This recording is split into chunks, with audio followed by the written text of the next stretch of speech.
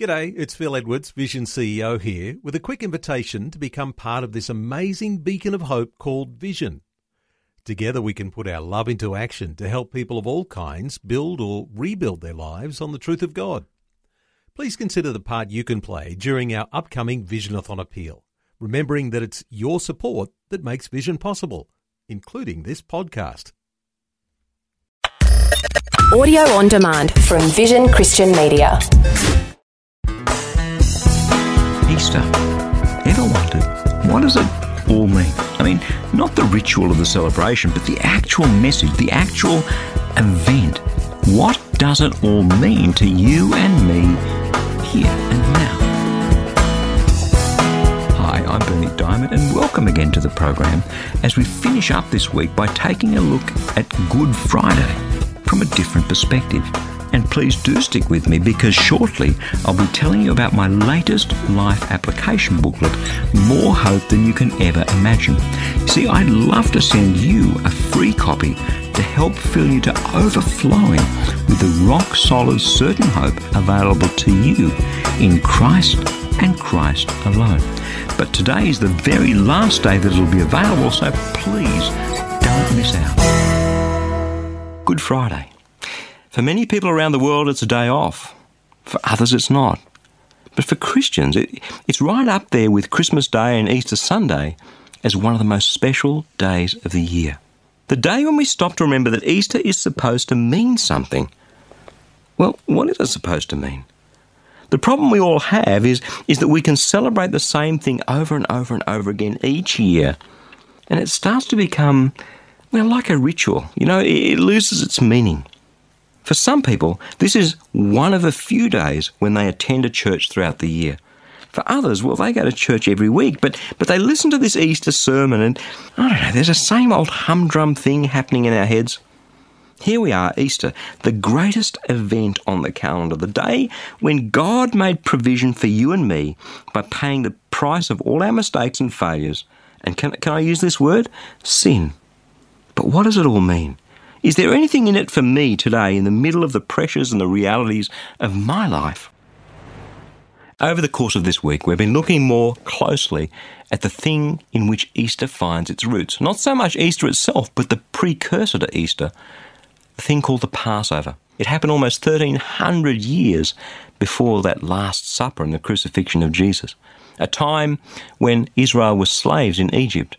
And Moses was sent by God, and God put plagues on Israel to convince Pharaoh to let his people go. And that last plague, the death of the firstborn of every household of Egypt, was the plague that convinced Pharaoh to let God's people go. But as God passed over Egypt and struck down the firstborn in every Egyptian household, he passed over the homes of the Israelites, because he'd commanded them to kill a pure and perfect lamb and to paint its blood on their doorposts. And when God saw that blood, he passed them over. That's why it was called the Passover. And Easter happened at a Passover celebration. There's a reason for that, because Jesus pointed back to the Passover and he said, now, today, I am the Lamb of God. See, God had commanded them way back in that first Passover, 1,300 years before Jesus. God had commanded them to celebrate the Passover every year, kind of the way we celebrate Easter. Have a listen to how he commanded them to do this, because it speaks right into our lives here and now. You can read it in Exodus chapter 12, beginning at verse 22. Take a bunch of hyssop, dip it in the blood that is in a basin, and touch the lintel and the two doorposts with the blood in the basin. None of you shall go outside the door of your house until morning, for the Lord will pass through to strike down the Egyptians. But when he sees the blood on the lintel and the two doorposts, the Lord will pass over that door and will not allow the destroyer to enter your houses to strike you down. You shall observe this rite as a perpetual ordinance for you and your children.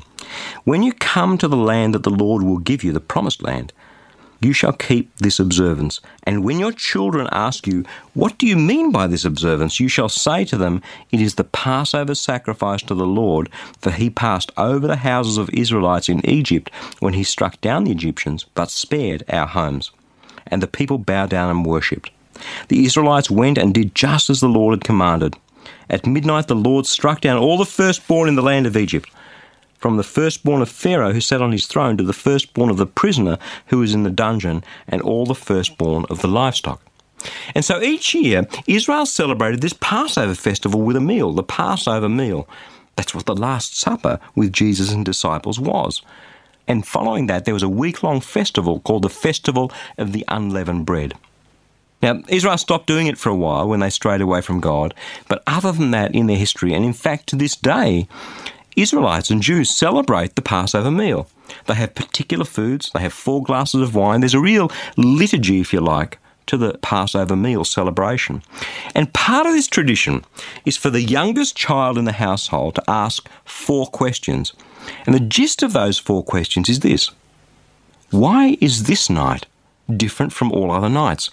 Each of the 4 questions asks about one of the symbols used in the Passover meal. Why are we doing this particular thing this night? Why are we eating this particular thing this night? So why is tonight different from all other nights? The youngest child asks.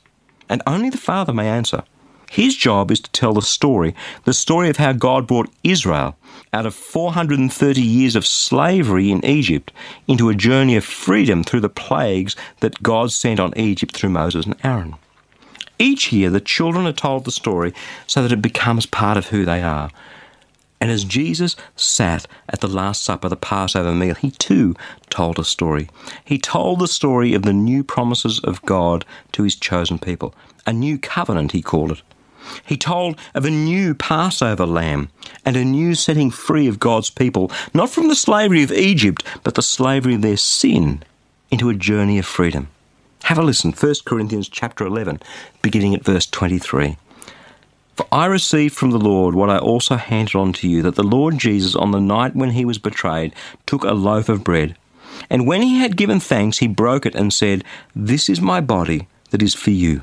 Do this in remembrance of me."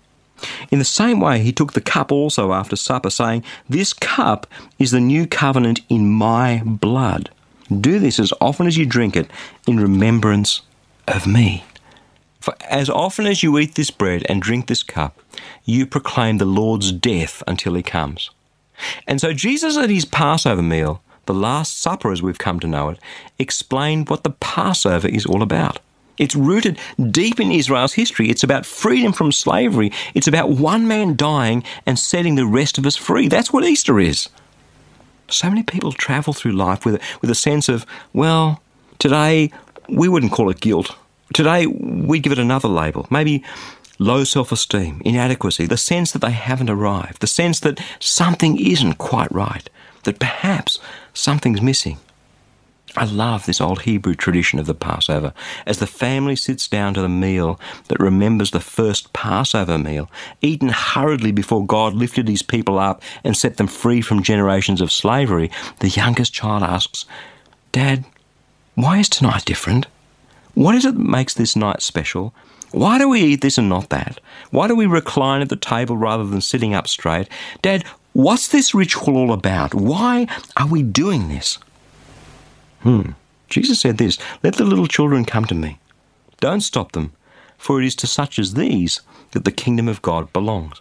Truly I tell you, whoever does not receive the kingdom of God as a little child will never enter it." We can just skate through Easter and not even give it a second thought. Sure, we can do that. But if we do, we will miss the whole point. The point of our freedom from slavery. The slavery we have to our own selfishness and sin and rejection of God. And what slave doesn't want to be set free? What slave doesn't yearn for the life of freedom? Is today the day to ask this question? To come before God just as a child and to say, "Dad, what makes this day different? What makes it different from all the other days?"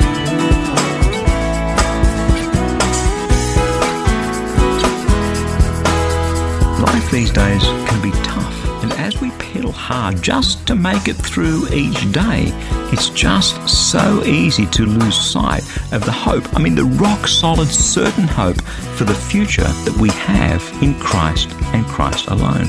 That's why I'd love to send you a free copy of my latest life application booklet, More Hope Than You Can Ever Imagine. See, God's Word is alive and active, amen? So I'm praying that He'll help you through this booklet to live every moment of every day in abundant hope. You can request your free copy right now. Just stop by at ChristianityWorks.com or give us a call toll-free on 1300 722 415 and we'll send it straight out to you in the post. But this is the very last week that this particular booklet will be available, so don't miss out. Again, that's ChristianityWorks.com or 1300 722 415. Hey, thanks so much for joining me. I'm Berni Dymet, and I'll catch you again, same time on Monday, with a different perspective. Thanks for taking time to listen to this audio on demand from Vision Christian Media. To find out more about us, go to vision.org.au.